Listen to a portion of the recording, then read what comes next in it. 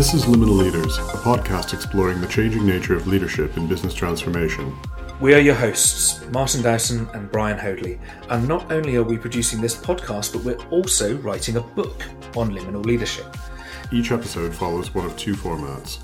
It's either a drop-in session where Martin and I discuss various themes in our book, reflecting on how the topics have manifested in our own practice and where we might take our writing next. Or Brian and I have a discussion with a guest expert or contributor who we want to interview as part of our research. Either way, these are pretty much the raw recordings of our conversations, with minimal editing, allowing you to listen in on our working and thinking process.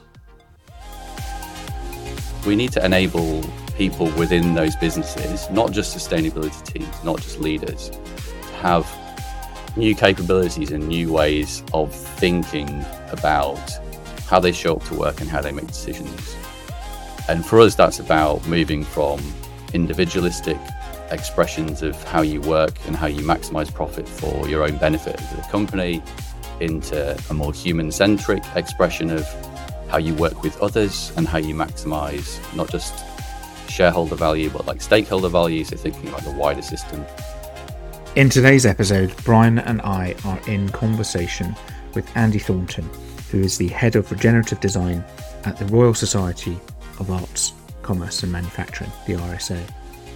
This is another wide-ranging conversation, one which covers conversations about Kate Raworth's donut economics, how we break the thinking that is paralysing us from taking the actions that are necessary for us to move society forward, the role of external forces and the edges of systems in creating the conditions for innovation and change, the role of bravery in leadership, and leaders' roles in creating the conditions for that courage in others. And being honest about the fact that change and transformation are actually constant states for most organisations. We cover an element of that conversation about design and systems thinking and those skill sets and their role within business, but also a challenge to let go of some of the attachment to human-centered design, and a challenge to the fact that designers being asked to talk more business means that they're actually not providing the role that they should be within a healthy collaborative system to actually challenge and keep business on track for its commitments to both shareholders and stakeholders as well, and the ethics behind design. There's so much in this conversation, and actually in reality we're probably going to be inviting Andy back to have another conversation focusing a little bit more on regenerative business as a model itself. We're going to dive in. Brian and I were having a bit of a conversation. Andy then joined us. You'll hear that get started, and I hope you get loads out of this. We certainly did, and it's a big part of shifting some of our thinking about where we're going with our research on leadership in liminal spaces. Let's dive in. So anyway, Latour was saying that all design is redesign, and great designers recognize that, and they recognize that what they're doing is they're redesigning. So it gets back to that Platonic ideal of the thing, and then stages from the thing, second degree, third degree order from the thing. Yeah. Designers are designing from needs, from requirements, right? So they're designing from something that already exists. Yeah. I don't know, so it's fascinating. Hello, Andy. Andy, meet. Oh, because we're not putting this out on video, people are not going to be able to see that Brian turns up to everything online when it asks him what his name is as Oscar the Grouch. So Andy is currently seeing a video of Brian saying Oscar the Grouch, and Brian's ring light, just to describe for people, is reflecting in a picture behind him. It's like a halo that is slightly shifted to the left and fallen down. It's just an observation, not a judgment. But Andy, meet Brian. Oscar, Brian. Brian, meet Andy. Yeah, nice to meet you, Brian. Nice to meet you too, Andy. The fallen angel, I suppose we could call it. Yeah. Yeah, I'm beginning to feel like this might be, Brian and I might be Good Omens Series 3 or something here, but just my current watch. on Prime. Andy, thanks very much for joining us. I'm really excited about this conversation. Brian and I both are. And a little scared. Yeah, a little bit nervous about just like the edges of where this conversation could go, and hopefully nervous in a good way, like an excited kind of nervous, because completely. We definitely wouldn't want it. Edges of the conversation is a really funny metaphorical point, given things we're talking about.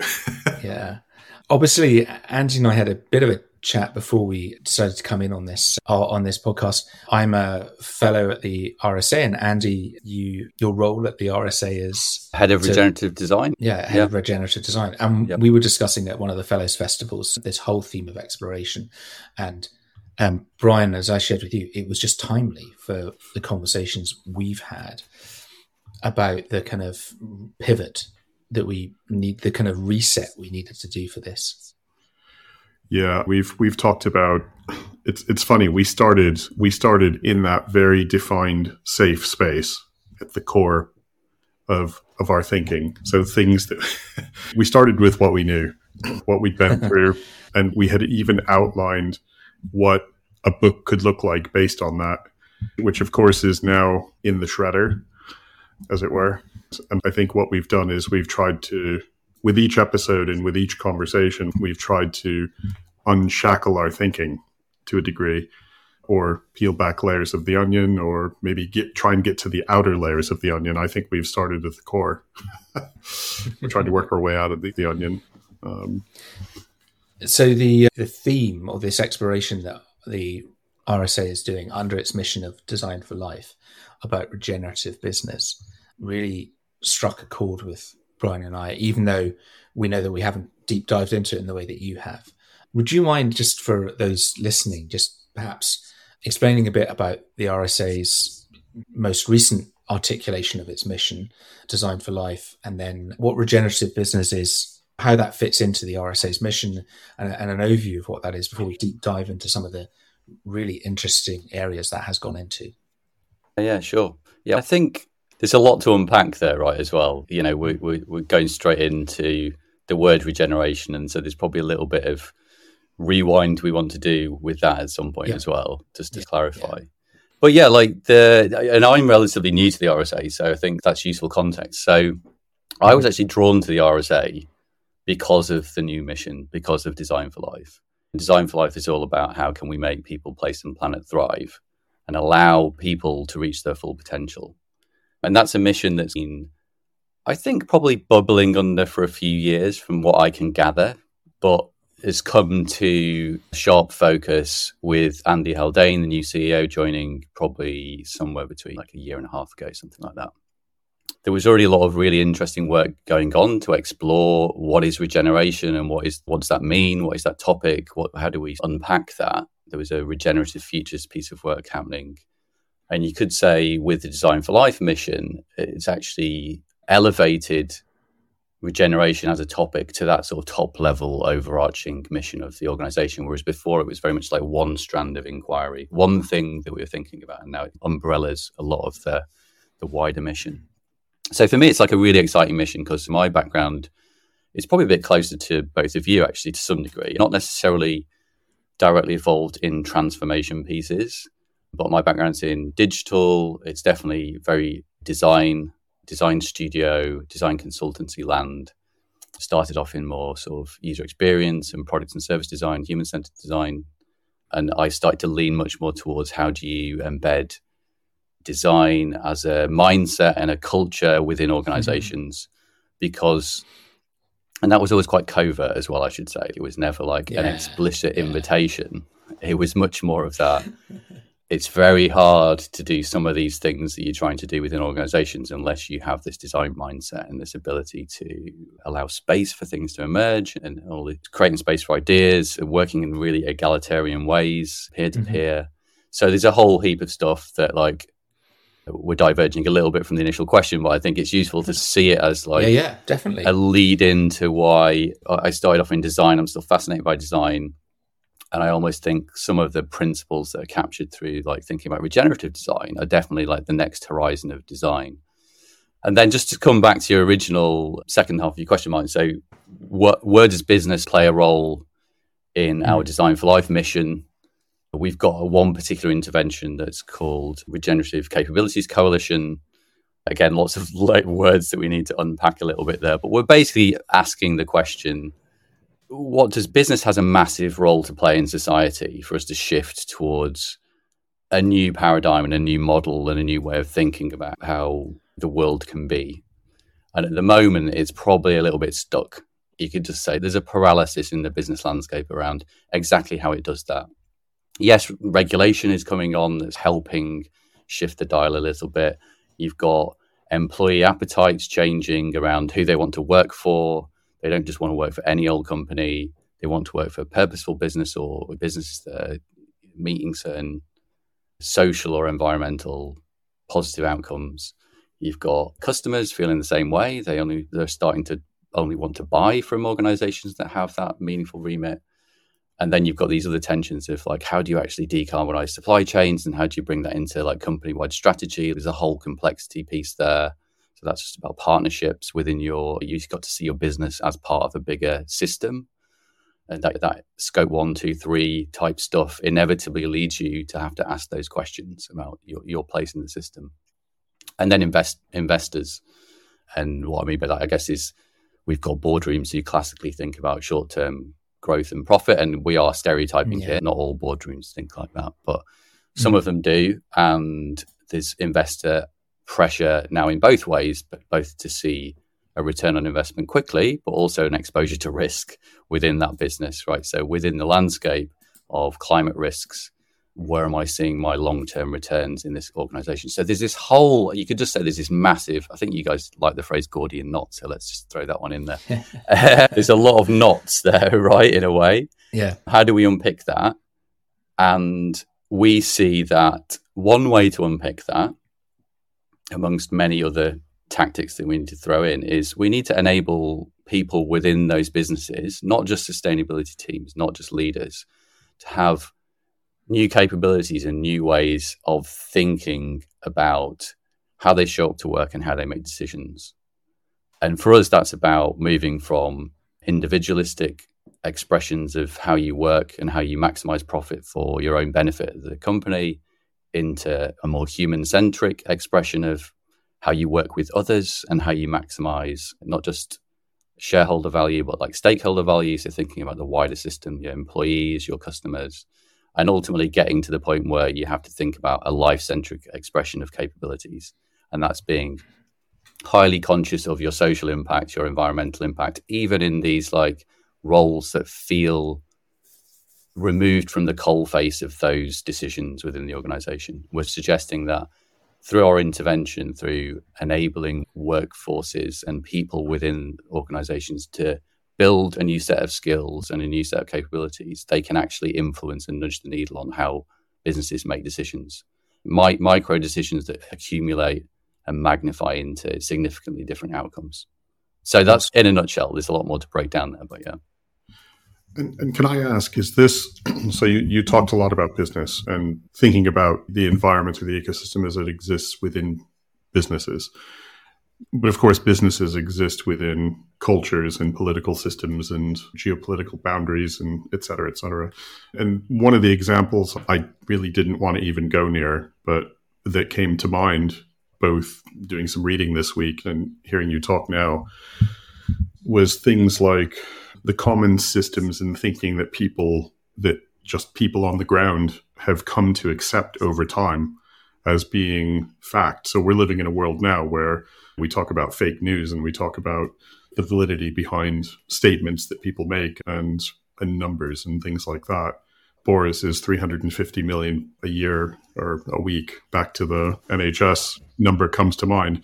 But the thing is, we live in a society where people have come to accept that when somebody of some authority or some company of some authority states something, that there's some degree of validity behind that thing they've stated, and therefore there's a degree of acceptance of that thing, whether it's true or not. And most people then don't do the hard work to dig into that to decide for themselves whether it's true or not. We have these systems within systems, right? And while it seems like we could focus on convincing or finding organizations to work in this way and to think in this way, which takes a lot of rethinking about how they currently work, and also the systems in which they reside. So it's not just within the organization, but it's moving out to their shareholders. It's moving out to their customers, to the society they sit in, to their competition, who will take advantage of the fact that they've taken a left-hand turn somewhere and will want to be quick to step in to fill the void, right? And so there's fear in that as well. When we talk about the complexity of this, it feels like one of these things where you pull a thread and then you start unraveling lots of things. So it must be trying to step back to what you're doing at the RSA and trying to step back to some of the work that you're thinking about. How do you define where you start and who you start with? And yeah, loads of things in there, Brian. Like you say, like I think it's hard to unpick because we are talking about like paradigm shift. If we just go to like systems thinking, which I know you've referenced in your work and some of the other podcasts, Donella Meadows' leverage points, I think, is a useful place to think about it. So she talks, I don't know how familiar everyone is with that, but she talks about places to intervene in a system to have the maximum effect. And you've got things on the lower end of the spectrum, which are like parameters. So some of the language she uses is a little bit abstract, but she took like incentives, taxes, things like that. You could nudge those things and they might make a change. And then in the middle of this scale of around 12 different things, you've got things more like feedback loops. So you can create positive feedback loops, you can create negative feedback loops, and these things have an effect. And then when you get in towards the top of the scale of influence, you're into the rules and the goals of the system, like how do you change the rules, the goals, the sort of system itself. And then you get into the mindset of the system, and then you get the ability to see the paradigm itself and almost think outside of the paradigm as the top leverage point that you could possibly get to. But clearly, so what we're talking about here is acknowledging the fact that when it comes to any future vision of a world that has a net positive effect on the environment, the social sphere and the environmental sphere, we're probably significant factors away in terms of the way our whole civilization is oriented today, right? We have the notion of for-profit business, and the clue is in the question to some degree. Like, it's for profit, it's not for social good, it's not for environmental good.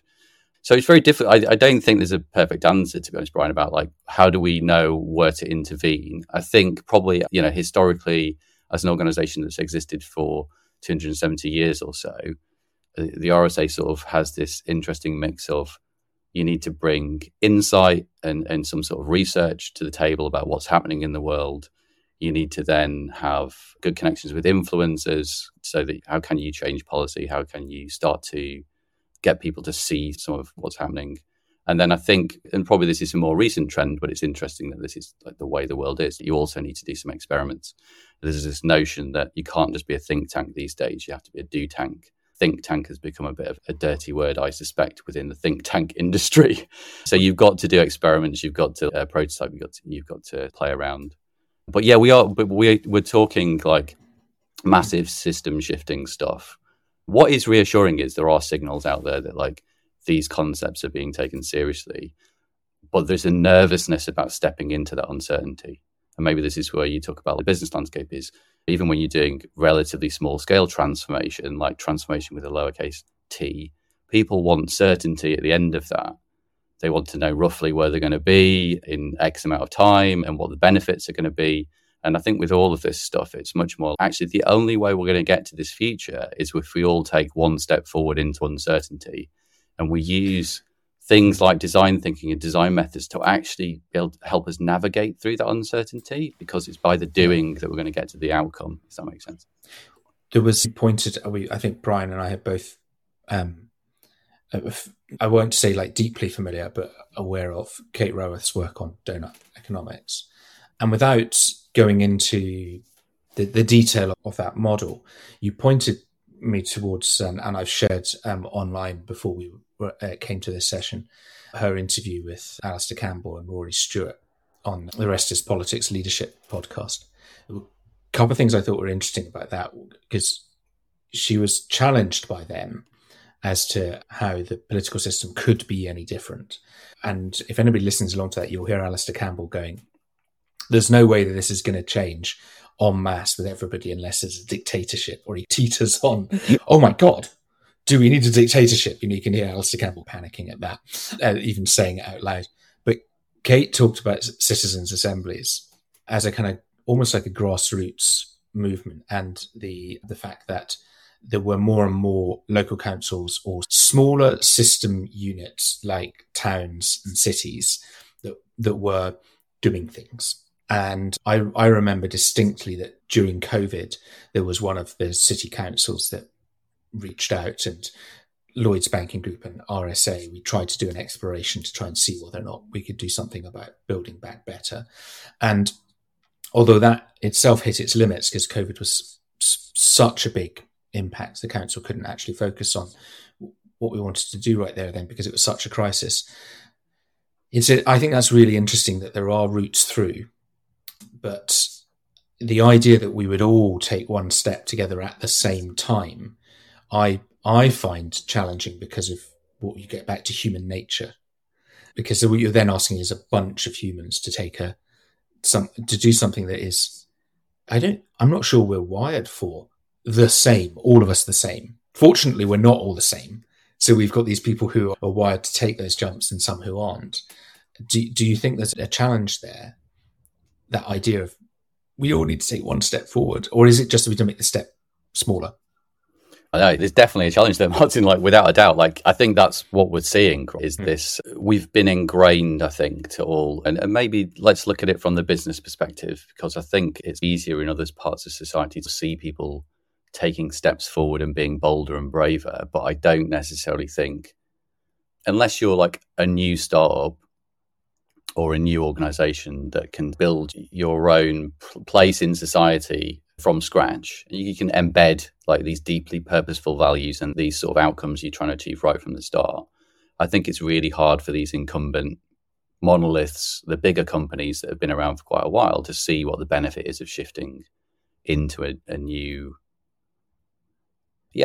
mode of value creation. So profit and loss. And again, it's a useful sort of way of thinking about this. We've had organizations have been trained in profit and loss for 100 years, maybe more.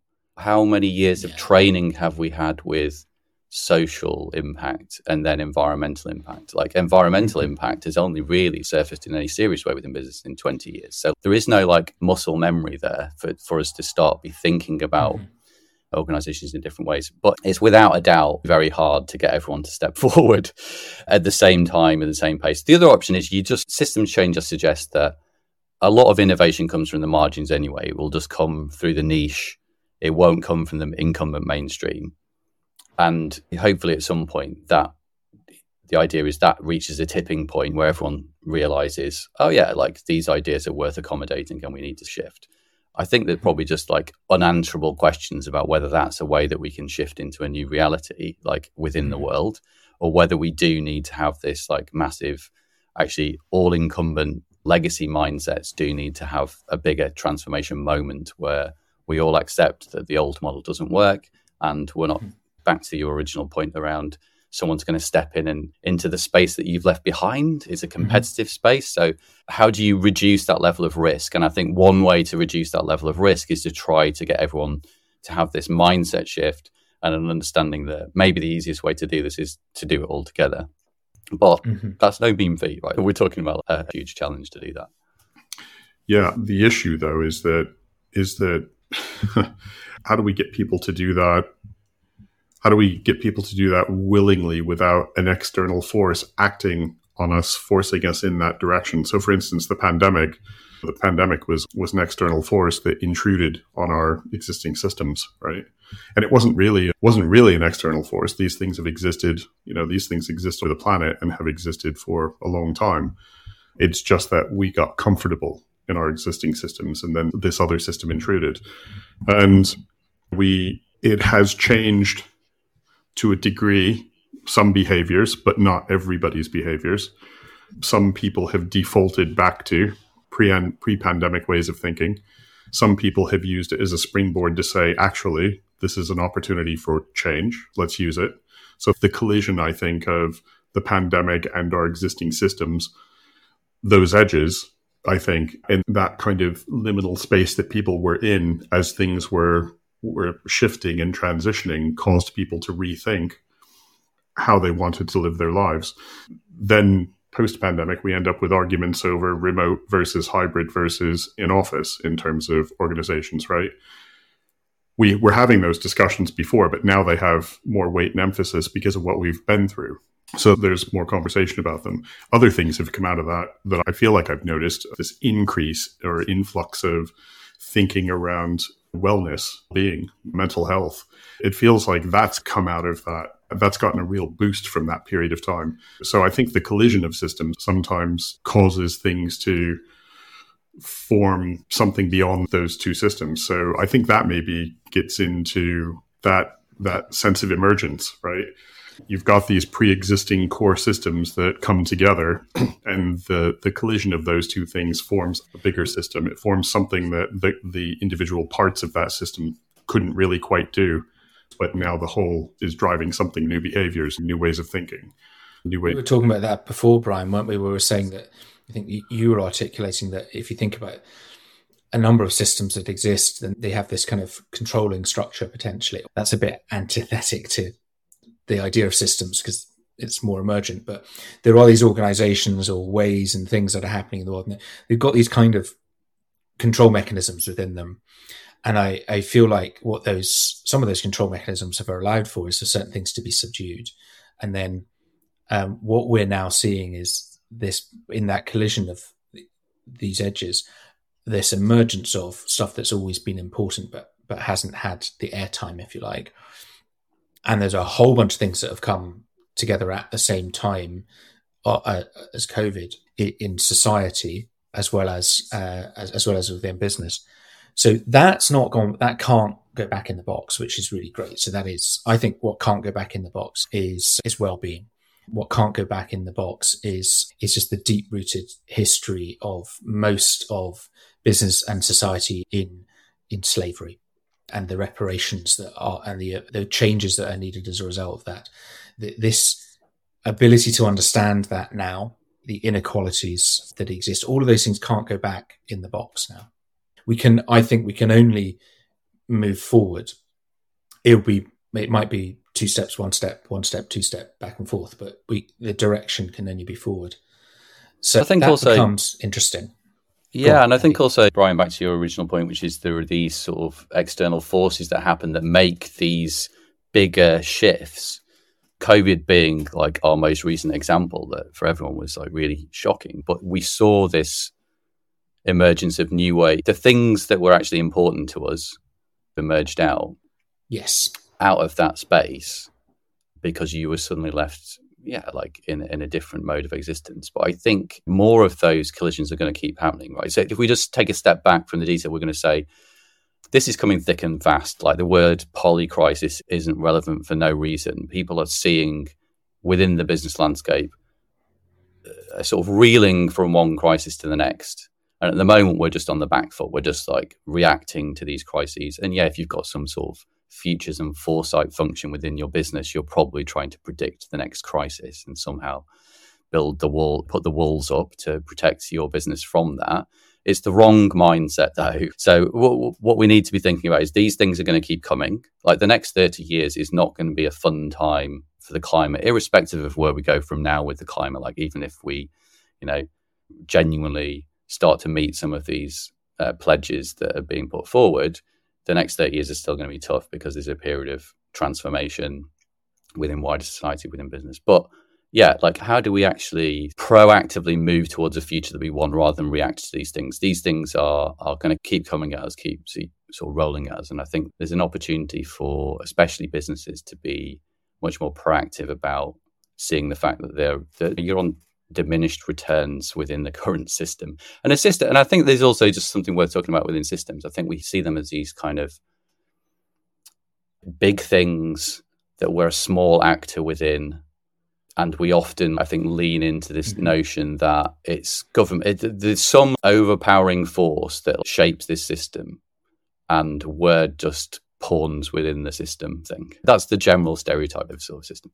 And I think we need to see ourselves as more, actually, systems are like recreated daily based on patterns of behavior that we do. They're not things that are just set in stone.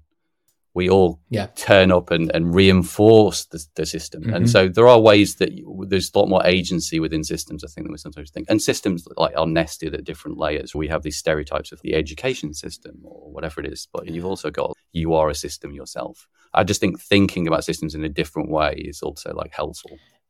Is that part of what you're doing with the regenerative business inquiry for the RSA? Is that a part of it, in that there's a narrative that supports certain actors and players within systems, that it can't be changed, that it is under control, that some other people have the influence, and that narrative supports those who benefit unequally with the system right now.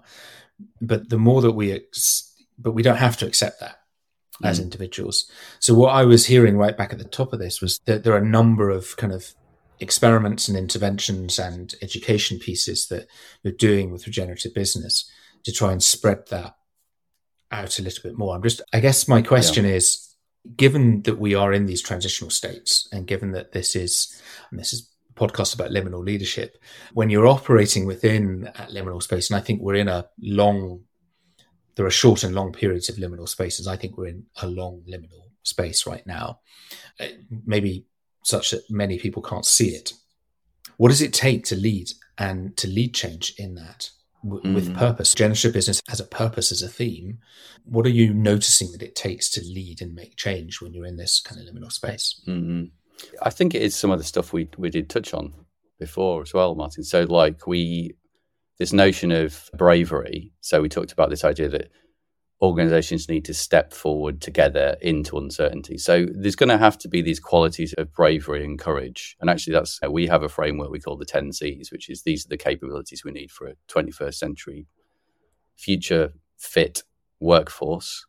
One of them is courage. So we definitely need people to be courageous leaders. Like, you don't know where you're going. You have to step into that uncertainty. And to be honest, I think that's the biggest one more than anything within that leadership level, because, again, we are looking within this intervention to say, yes, systems are complex, and yes, people with more power within the existing system can have more sway over how to change it, but everyone does have a role to play. And if we enable people, everyone within a workforce, to have a systemic way of thinking. So this is about empowering people to see systems and to think in systems. And some roles will be more conducive to that than others, but everyone should be trained and skilled in systems thinking in a way. This isn't just like the preserve of a certain type of mindset or a certain type of role. Everyone needs to have those sort of skills. You can make changes. So the good practical one is, and usually these are put up as binaries, right? We're only going to change the world if government embraces things and all the rules change. It's like, to some degree. And then there's usually this argument on the counter, like whenever people are talked about individual actions and footprints, that's in a way a perversion to try to take the attention away from the system. Oh no, it's your individual responsibility. I actually think that there isn't a binary there. There is like a spectrum of decisions. Like, how many of us are vegetarians, for instance? Like, especially in the West, the reason why we're driving deforestation and a lot of these things is because of the beef industry. That has such a massive impact. And you can't, like, if enough people did go vegetarian, that would have a sizable effect on the system because there's no demand for beef anymore. So again, one little example, and we've strayed away from the business case. But I think the idea of, yes, it involves both. And I think what leadership need to do is empower people to think differently. And I think that step of bravery into the unknown is important as well. And then you get into that sort of design space to some degree. I think that's where design is really powerful because it embraces that element of uncertainty, not knowing, creating space for things to emerge, which can be greater than the sum of the parts, and like bringing the people with different skills together in that sort of uncertain liminal space. I think there's something really. Oh, go ahead, Brian. Sorry. Yeah, no, I was curious on that point. Do you think we're creating leaders? Do you think leaders are emerging and naturally in leading those companies, or do you think we're looking in the wrong places for leadership? Do you think we're Because if you think about leadership coming up through the core of a business in a traditional business, do you think they've been exposed enough? So when you talk about things like edge effect abundance, people who've worked maybe at the margins and worked between these at the edges of these clashing systems and cultures, that probably creates interesting leaders, maybe people who think out of the box. They're not quite what you would expect in a leader. And I think about leaders who maybe go into organizations that are really foundering. Something's happened and the organization is going through great difficulty. And you people talk about bringing in a change leader, right? Somebody who's used to working in that space, that kind of really tricky, undefined space to try and lead people through. Do you think we need more of those leaders as opposed to what we think of as steady state leaders? So the business is running, let's just keep it running.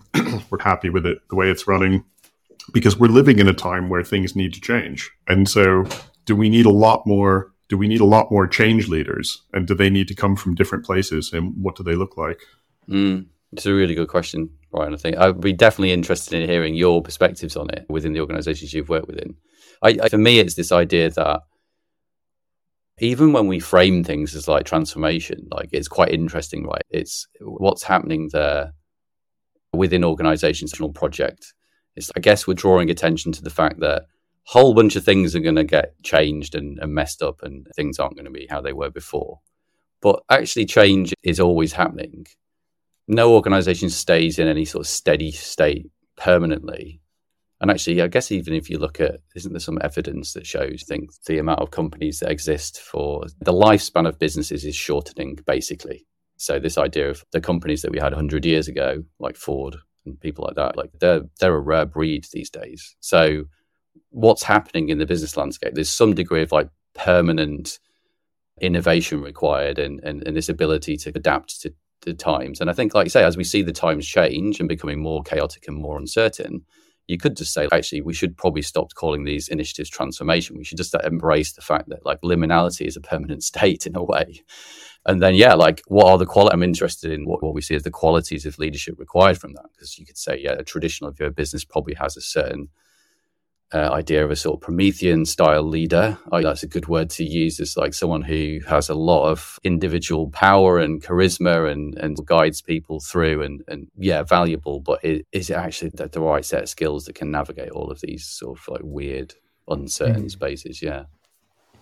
I think these comments that I'm going to make now, I think are certainly based on anecdote, not rigorous survey, study, analysis. But I can think of a couple of examples of people who've risen to leadership positions in large, complex organizations who actually have come from the roots of that organization and have maybe been with it 15, 20, 25 years, who, when they get to that higher position of leadership, whether it's CEO, we've had a recent example of Alison Rose is one of the people I'm thinking about, who was her whole career in NatWest and made a significant difference as a CEO, current situation aside, without getting into that.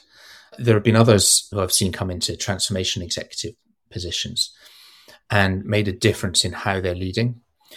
There was a common factor with all of them, which was that they were not of the stereotype of the system.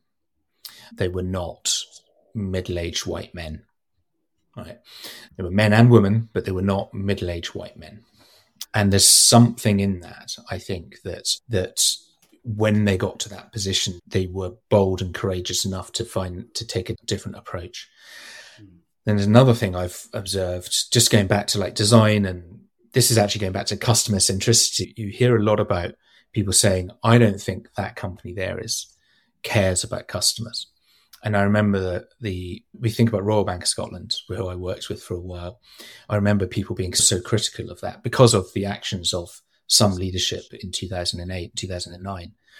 Every single person I met below executive level, I'm not saying the executives weren't, but people on the ground, they all cared deeply about customers. because their job was facing off to and working with and talking to customers. And that's the bit they enjoyed about their job. So when you get a leader that does come to the top and does care about doing something differently, they have this immense ability to then suddenly unlock a whole bunch of stuff that people want to do in any case. So I think there's great hope in that, but I do think we need Brian's point, bringing it back to your point, Brian. We need to look for people who bring with them different experience that means that they will take on that challenge. Because I also think there is a navigable route to regenerative business. When you go back and look at the purpose of some of these large, complex organizations, they were originally created for more than just profit. And I think it does require that. But it's going to take some amazing style of leadership to be able to try and do that, along with all the competition from the new companies and the new innovation that comes out that will set the scene for that's the bar, right?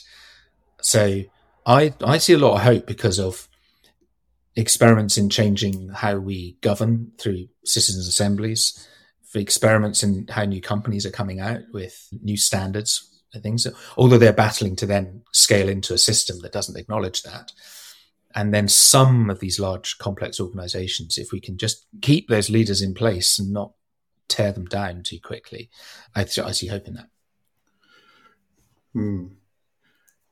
Yeah, what I worry about is we've just experienced and probably are still experiencing the effects and the impact of COVID and pandemic on society, and watching people revert to type tells me that they may have thought about it for a time, but maybe not deeply enough or didn't feel deeply impacted enough to make the kinds of deep level changes in the way they live their lives and the way they see things that would create lasting, long-lasting change.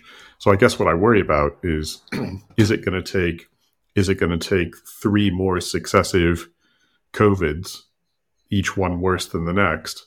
Is it going to take, in terms of climate, is it going to take not one, but several major, really major climate impacts to steer us in that direction? And then where's the tipping point? Yeah. It's a really dangerous cycle to get into, right? Like you say, I think, so maybe this is another quality of those leaders that we need, right? Which is this sort of sense of possibility. Like for me, what was interesting about the pandemic, beside the horrendous impact on the loss of human life, and in a way, in some governments, the lack of care that was taken to protect lives, that they trade off, again, because the system was broken, right? Like the trade-off is between protecting human life or keeping the economy going, and that's a terrible trade-off to have. But you saw things emerge out of that, and we saw possibilities emerge about new ways of doing things. And to your point, Brian, I totally agree. Then we've seen that as a retreat since then. It feels, there's like actually lots of things happening. We had Black Lives Matter like flourishing in a more sort of this whole questions about the role of race in society. And look, even the impacts of COVID just showed us the hard data of how that affects people. Like I say, different modes of working, different ways of thinking about care. There's a whole heap of new ideas and new possibilities that emerged that do need to be nurtured and nourished, but they show you that those possibilities exist and they're just hidden from view. Like our system makes us think that there's no possibilities available. And it's very easy to get this like closing doom loop vibe about this. Oh my God, where are we heading before this changes? So we really need people, actually leaders, and like anyone to some degree, to see possibilities. It doesn't mean being like hopelessly optimistic, like as in ridiculous. It can't be fantasy, but there's so much possibility within the world and our system. I don't want to go to capitalism, but I'm just going to invoke it anyway. Capitalism is an invention of our own creation. We can invent other things. I don't know if either of you have read The Dawn of Everything by Wengrow and I'm trying to think who else it was, Graeber, David. Yeah. It's fascinating. No, I haven't. They just talk about this idea that we have this notion that we went from hunter-gatherer societies, and then the agricultural revolution came and made us settle down, and that created hierarchies and walls. And we have that narrative that's so embedded within us of how civilization has migrated towards the state it is today. And the reality is, when they dig into it, like actually it's not like that at all. There was no moment of agricultural revolution. There was this whole transitionary period where actually, here we go, there was a liminal space happening. where people were existing between different types of social formations. So they were like hunter-gatherers for a while, they were agriculture, they were temporary sort of farmers, but there wasn't like this significant shift where everyone was on like a single path to something else. So just as a recap, like that means like possibilities are there, and some of our narratives that we believe to be true aren't always true, and we need to lean into some of that a bit more. Gosh, there is just so much. Yeah, what's useful to tie in is there something that we can tie back into some of your other conversations? Because like you said, I think the notion here is regeneration is just such a big topic, right? You're talking about like paradigm level change, and I think straight away you're just getting into these like hard edges of it's really hard to go there. And I am conscious, I think we talked about this a little bit, Martin, before we got up, is that we could go in lots of directions, and maybe there is some things we could ground in. Yeah. One thing that could be useful, like just as I saw, I don't know if it's useful to talk about design generally, but I thought I saw design evolve over the last 20 years from something that was initially about the interface. And we saw the first emergence of how design was used and manifested within business as this kind of usability testing and getting stakeholders to see the value of, oh yeah, when you actually listen to customers, you get some useful insights from it. And then it migrated into a field for me that it was much more around design as empathy. So it became a bit more process driven. It was much more about scaling into teams and into existing like technology processes. And that was about like really like deeper connection to customers and that sort of thing. And then I think the sort of paradigm we're in with design within business at the moment is it's more like design as strategy. So design as a way of thinking, and how do you bring design skills to the boardroom to some degree? I think some of that narrative has been probably like overplayed. I think it's been overplayed in that it's there's still a sense of the reason the narrative like that is coming out of design is to, whether consciously or subconsciously, protect design in the roles. Whereas, Brian, we were touching on this beforehand, and before Andy joined, the fact that the core approach and mindset of a designer, if you take it all back to root and if you go to design school or college or art school, is one about it's one about like problem solving, right? Yes, with a human-centered aspect to that, but to the art of making decisions on purpose, right? And that actually design, capital D, as a discipline and craft has been deployed to initially design things and now design digital products and services. But from the moment that from the moment of change from designing a chair, which if you go to your industrial design course, you'll design a lot of chairs, to try and bring form to function, and the function of that digital product and services, it actually is embedded within the bringing that to life is embedded within the rest of the organization. And so actually at that point in time, what became much more obvious is that it is all of these people and capabilities within a business that bring a product and service to life. And therefore it's all of their decisions that bring a product and service to life and make it work. And therefore they're all designing, right? Feels like it's impinging on your role as capital D designer, when in fact I believe they just have to let go of that. And what I was hearing earlier, just to bring it back and out and literally take this conversation away from designers, capital D, you were saying right back at the beginning, this is something about educating more. And we know it as systems thinking and critical thinking, but breaking those things down into stuff that people and teams within businesses and groups of people within organizations can pick up on. And the 10 C's from the RSA, I think, is actually really interesting to be able to talk about this. Well, I won't go through all of them right now, but if we think about what you said about courage and potentially critical thinking, for example, it's been articulated as, for an individual, critical thinking is about criticism, right? But at a kind of human level, it's about reasoning. And then at a kind of life-centric or society systems level, it's about reflexivity. And if you took courage, then it was determination as an individual, dedication as a bunch of humans, and at a systems level and society level, there may be some sacrifice. So there's a role for everybody to play. And I think that's, the design tools mindsets, I 100% believe need to be shared, but I actually think it is wider. I think it's what you've been saying in regenerative business. It's the systems and critical thinking. And when people are still going, oh yeah, that's a bit like my service design stuff, and shut up. No, just let it be. It's a bunch of skills and mindsets that if we all pick up on, then we'll see those emergences, and those at the edges, we'll see more things change. Brian, you had a great thing about like your writing and how that shifted your thinking about design. Yeah, I was talking to Martin earlier. During the pandemic, I decided to finally put my MFA in creative writing to use and wrote my first novel. But as I approached doing that, I started from the position of being a designer. And as I moved across into being a writer, what I realized was I was utilizing a lot of tools that I'd come to see as design tools, method that I'd come to see as design method. And as I crossed the barrier into writing, I utilized many of those same tools, but now they became writing tools. Somewhere in the middle, they became agnostic, and they became just tools for navigating and helping think and provide structure and that sort of thing, which meant the tools were always agnostic. They were never really design tools or writing tools. They were just ways of doing things, ways of thinking about things, ways of ordering and structuring things.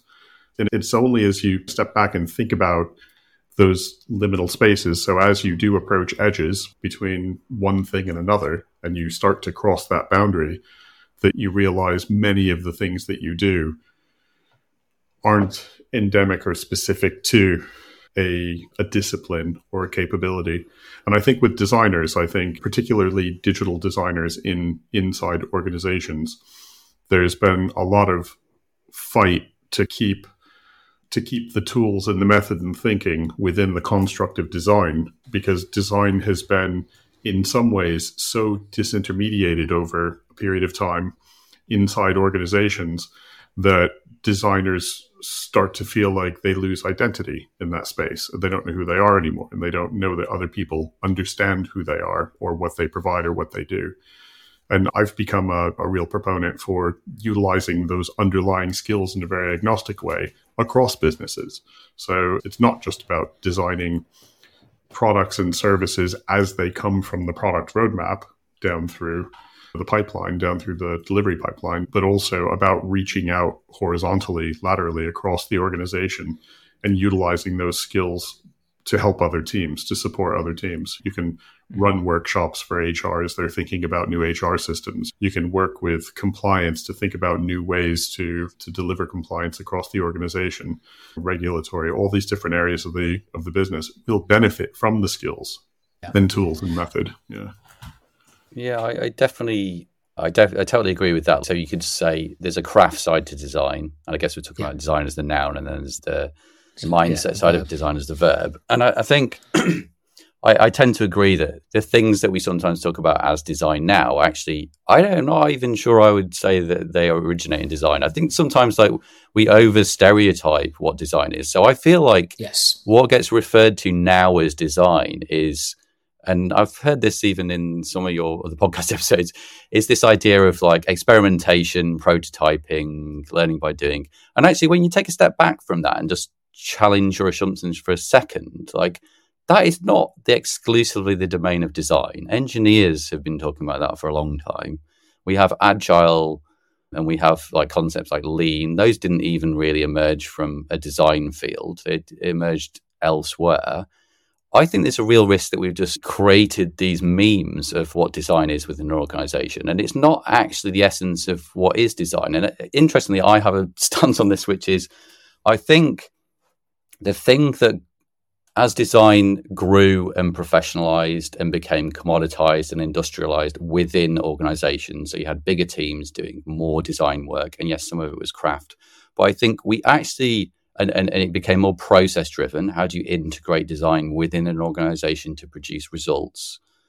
It actually lost some of its essence of what did make it different. And I don't think what made it different was the ability to prototype and iterate and explore. I think that was a general trend happening within these sort of industries and professions as a whole. And I would give more credit to Agile than anything else that made that happen.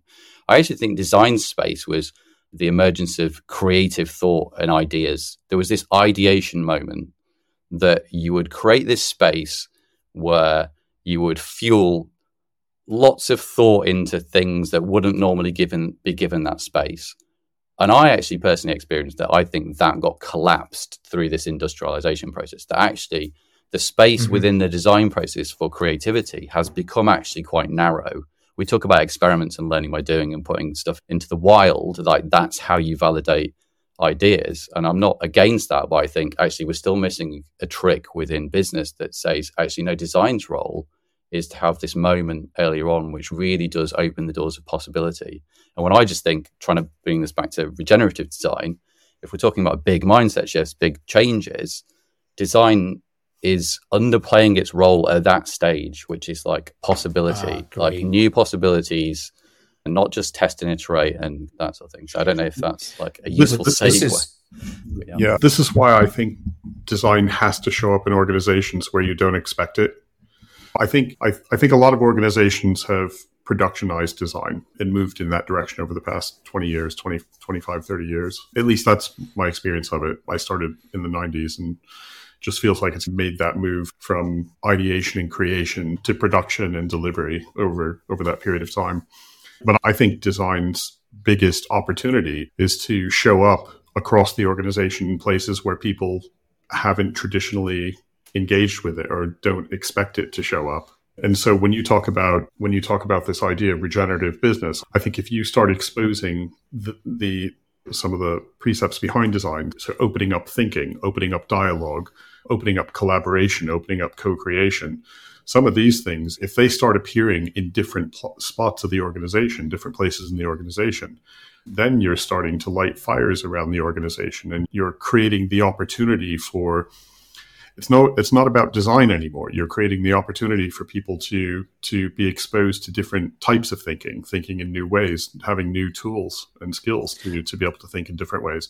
And I think that's the value that design can bring to the organization. Sure, it can shape your product and your service, right? It can be a part of that process, but it could be so much more than that. If people stopped focusing on the most important thing is the pinnacle to get a seat at the table, and they started focusing on the disintermediation of product and service from skill and technique and process, they could start applying those things in lots of different ways across the organization. That's an opportunity for design.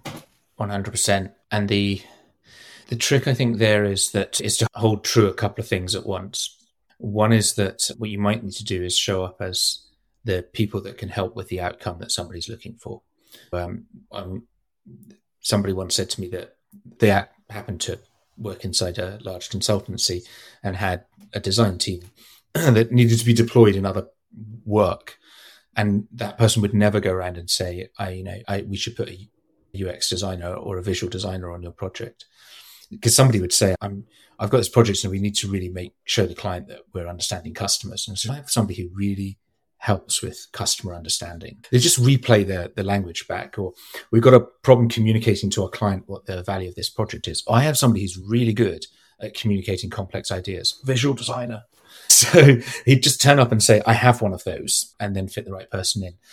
I also saw the investing in from a design department. So Roger Ahatke at BP put together an awesome team to work on a 10 to 15 year vision for a city's move to hydrogen. And what that team essentially did was a bunch of visualization and storytelling as the stakeholders were working through. And the result of that, as you say, Andy, opened up the thinking. So all the creativity came out through that facilitation, but they didn't design the answer. Mm-hmm. It wasn't their work, but they held that space for people. And the stakeholders that came back from that then turned around and said, we couldn't have done this without that team. That leader, Roger, then he pushed and invested in his team to be there and make that difference. But they did it in a way that wasn't, look at us, look what we did, we're leading this, or you need to put us in charge of X, Y, Z. The that's what I mean by the stepping back from it has to be us, or it has to be about capital D design. And what, Brian, I think what you're saying there is turn up, share the skills and the mindsets, demonstrate them, share them, do them in the way that it's a small nudge and change that actually then you turn around and measure your value by, were we useful? Yeah. I think, did we help shift something? Without a doubt. I think maybe this is, again, looking back at the history of design, from it started as a craft, it was more about interface, it moved into empathy, it moved into strategy. You could say what's next or what's now. And I think some of what you're hinting at, Martin, is design as a role at that level, or design skills, again, like whether we just capital T designers or not, it's that facilitation role, is that space holding role more than anything else. I think there is still a role to play for design as a craft, like, just to be clear, like, absolutely, we've made that word a bit too big and a bit too broad in some ways. You could use an alternative label there and it would be the same thing. Do we all engineer things, or do we all design things? Like, it needs anchoring a little bit. But the only thing I would say, I think it's useful to think of, as designs moved in and it started to understand the language of business, and it started to try to have an effect within business and connect more broadly and be much more of a space holder and a less, I think, again, this is possibly a bit controversial, but I think as it lost its idealism or some of its stubbornness through that process, which did need to go, like the egocentric view of design, which is like, oh, we're the people with all the skills and we'll solve all your problems, like, is wrong. But I think human-centered design ultimately became co-opted. I don't think human-centered design is the problem. So sometimes I was sat on a sustainability call with a group we have at the RSA and mentioned human-centered design. And I think someone in the chat said, human-centered design is the reason why we're in this mess. I sometimes wonder whether people appreciate what we had before human-centered design, which was a bunch of engineers making decisions about what was right for the customer. I think human-centered design was a noble intention, but I don't think it ever fully got implemented within business in a pure sense.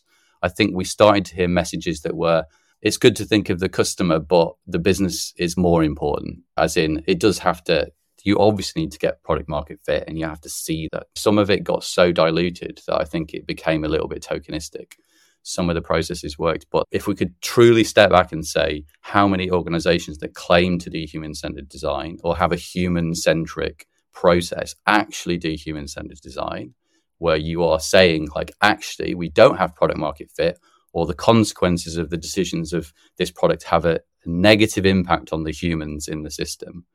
I think usually when those things are trade-offs between launch the product, don't launch the product, organizations are still going launch the product and use behavioral shaping to get customers to want to buy that. And to me, that is a perversion of human-centered design. So I'm going to go with a strong provocation at the end, which is I do think throw the baby out with bathwater on human-centered design. There are aspects, we do need to move beyond anthropocentrism, but we also need to get businesses to, I think we do need more activist designers within organizations that hold organizations to their ideals and to their ethics. Design, you cannot divorce design from good or bad criteria. It's inherently baked into design. Like, you design something to produce an effect, and you have to describe the effect.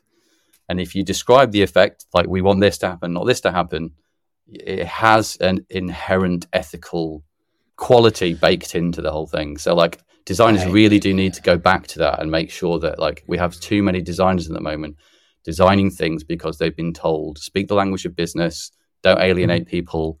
Actually, at some point, we do need to have this conversation and say business is not producing societal outcomes that are beneficial for not all business. So how do you, as a designer, play a role within your system to nudge it so that it does?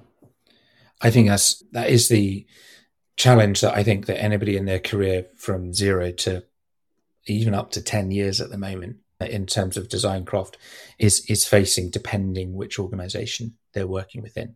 And I think that the rallying cry is that we're not involved enough in the decisions that determine what we design or what we've been worked on. Therefore, we need that seat at the table type thing. But I don't think that logic flow is necessarily deterministic. That's the only answer. I think there's something really interesting in if we can have more things out there that are helping us provoke organizations, and I'll say organizations as well as businesses, to think differently about the balance of their purpose and what they're doing, then that will create conditions in which these skills are more useful to navigate that, which will create the spaces in which some of the team who have these skills and mindsets can be put to good use. And we'll find that will be across all levels of skills. So if I think about that project that I saw at BP, there were senior and there were junior people involved in that, which is a brilliant thing because it gave the juniors an example to see how a very specific craft around visual storytelling, when contextualized inside a project that had a different type of objective, that was a kind of citywide environmental contribution on a long-term scale and impact, that their specific craft had value, even if they're not at the leadership level to understand how to deploy that or shape it into that in the first place. But it's this multiple layers of conditions to create, I think. And you need to be really aware, if you're inside the design craft, you need to be really aware that just rallying and knocking on the door and going, we should be there, is not necessarily the answer. I do think you need to understand business better in order to understand where those moments of influence and leverage points might be. But I think there's other organizations and other efforts that need to be had to change mindset at executive level as well. And I don't think design will be the sole group of people that change that. They can't be. Okay. And I felt that's why the regenerative business as an inquiry by the RSA I thought was really interesting, because yes, you have that background of design and understanding, but you're also, the language I'm hearing is that it's about critical thinking, it's about citizenship, it's about creativity, collaboration. We as designers recognize a lot of our mindset and craft in that, but it's not exclusive to us. And I thought that was really interesting about regenerative business. Yeah, no, not at all. Like you say, I think 10 C's is much more of a framework for everyone to embrace, and it's less around design explicitly. You could say that's around organizational design. So again, we're using design in the loosest sense of the term there. Yeah, and I agree. It's like finding the roles within the organizations that can prod the business in the right directions. And some of that, you can't just speak this isolated language, but we should just be really clear that the language of business to a lot of business is actually quite monosyllabic. It's about growth, it's about GDP, it's profit and loss. And we have to start questioning whether there is a future thrivable society on Earth that can continue to grow with that mindset. I think like growth demands, it's a crazy demand on Earth's resources to grow at the rates that we talk about growing. If you grow at 2 to 3% of GDP, I think you're like doubling resource use within like 25 years or something. Or maybe it's 50 years. But it's shocking, right? It has to, that mindset that is embedded within a lot of for-profit business does have to be challenged. And yeah, I don't care who the challenge comes from. But I do think there was a way in with human-centered design to start to challenge that narrative. And if there are other narratives in there to challenge that, then I'd embrace all of them. And we need to throw the weight behind all of those ways to challenge the dominant narrative, which doesn't, it has a limited shelf life. I think that's really interesting. It's the narrative about regenerative. It's about a society and kind of planetary centric view, understanding that system level there. If you can do that across our understanding of economics, if you can do that across our understanding of design, our understanding of governance, of politics, local, national, then that's the thread that can bring people together or open up a space in which different mindsets can be had. So for sure, I think when we say understanding the language of business, only so that you can understand what about it will need to change and what you need to challenge. Andy, as we come to the end of our time together, is there something you'd like to sum up about where we're at with, where you are at with regenerative business as an inquiry with the RSA, or what's about to happen next? And then also, if you wouldn't mind, maybe just one reflection on what you think it's going to take to be a leader in these liminal spaces going forward. I know we've covered a bit of it, just to sum up. Yeah. Great conversation, guys. I know like some of this is like, where do you start, where do you end? So it's always very difficult to anchor down, and especially trying to frame it around the context. So liminal leadership within business is an aspect of this. I would definitely say we all need to become liminal leaders to some degree. So all of those qualities about what it is to embrace uncertainty, discomfort, stepping into the unknown, not knowing the outcomes are going to be like hugely important. If I was going to make a plug for the RSA's work, we are actively seeking business leaders right now who have those qualities and who are brave and want to work with the RSA to explore what these new capabilities would be to embed within the workforce.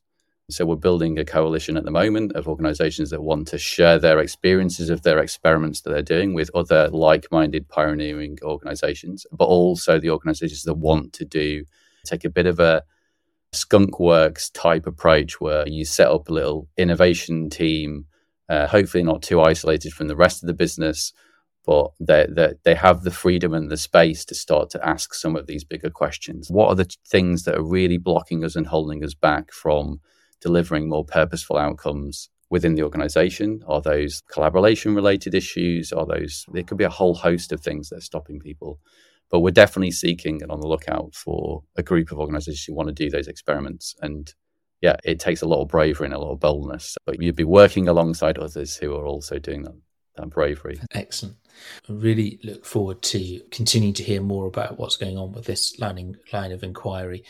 And yeah, we've got 2 RSA fellows on the call, so of course we're plugging the RSA, but I genuinely think it's that concept of the word fellowship is about a space in which people come together to actually to be okay with existing in that complexity, which I think is a really interesting idea. So I'd encourage others just to potentially just pick up and even read some of the outputs and see what that develops in your thinking. Andy, thank you very much for taking the time to speak with us and to help us explore a bit more. There's, for us, every conversation leads to another conversation, and that is the point of these. I hope that's done the same for our listeners as well. Brian, I know that we're probably going to be having many conversations after this now about where we go to next. Yeah. And Andy, we may circle back and have another conversation with you in the future, because there are so many avenues to go down and explore. It'd be really great to be able to do that. Yeah, I feel we only actually weirdly skim the surface of the regenerative concept in a way, because you have to get your head into that zone of what the transformation is. So there is this whole field of some qualities of regenerative, specifically regenerative thinking, that I think are really exciting and inspiring, that like more than happy to dig into deeper. Like, how do we get inspired by living systems, for instance? Like, that's a big part of regenerative thinking. There are things that we can relearn and reintegrate back into the way that we operate as businesses, as individuals, from living systems that will be self-sustaining, because the evidence is there for hundreds of millions of years that these things flourish. I tell you what, then I think what we'd do is, I think it would be great to have you back on again in some weeks' time, or time elapsed for us. That might not be time elapsed on the podcast given the publishing schedule, but to talk through maybe some specific examples of experiments and provocations that are going on within regenerative business space. And it'd be good to dive into some of those examples. And I think having had this conversation, that will allow us to have a frame within which to have that. And perhaps looking at one of those specific areas will take us to those boundaries and those edges that we were talking about. And I'd really like to explore that with you. I think that'd be a great other thing to do. And perhaps we can invite somebody else into that conversation as well, and see where we go with that. I think that would be a great idea. So, Andy, for now, thank you very much for your time today. Really enjoyed this, and looking forward to keeping in touch. Yeah, no, great to connect, and glad to be on the podcast. Yeah, thanks. Really good to have you. Thanks for listening to Liminal Leaders. We'd love to continue the conversation with you, our listeners, hear feedback about this episode, thoughts about who we should talk to next, pose questions you'd like us to consider in future conversations, and as always, suggestions for new and interesting cocktails to get us through the long nights ahead. And if you want to learn more about this podcast, its hosts or guests, go to liminalleaders.com. Thank you for listening.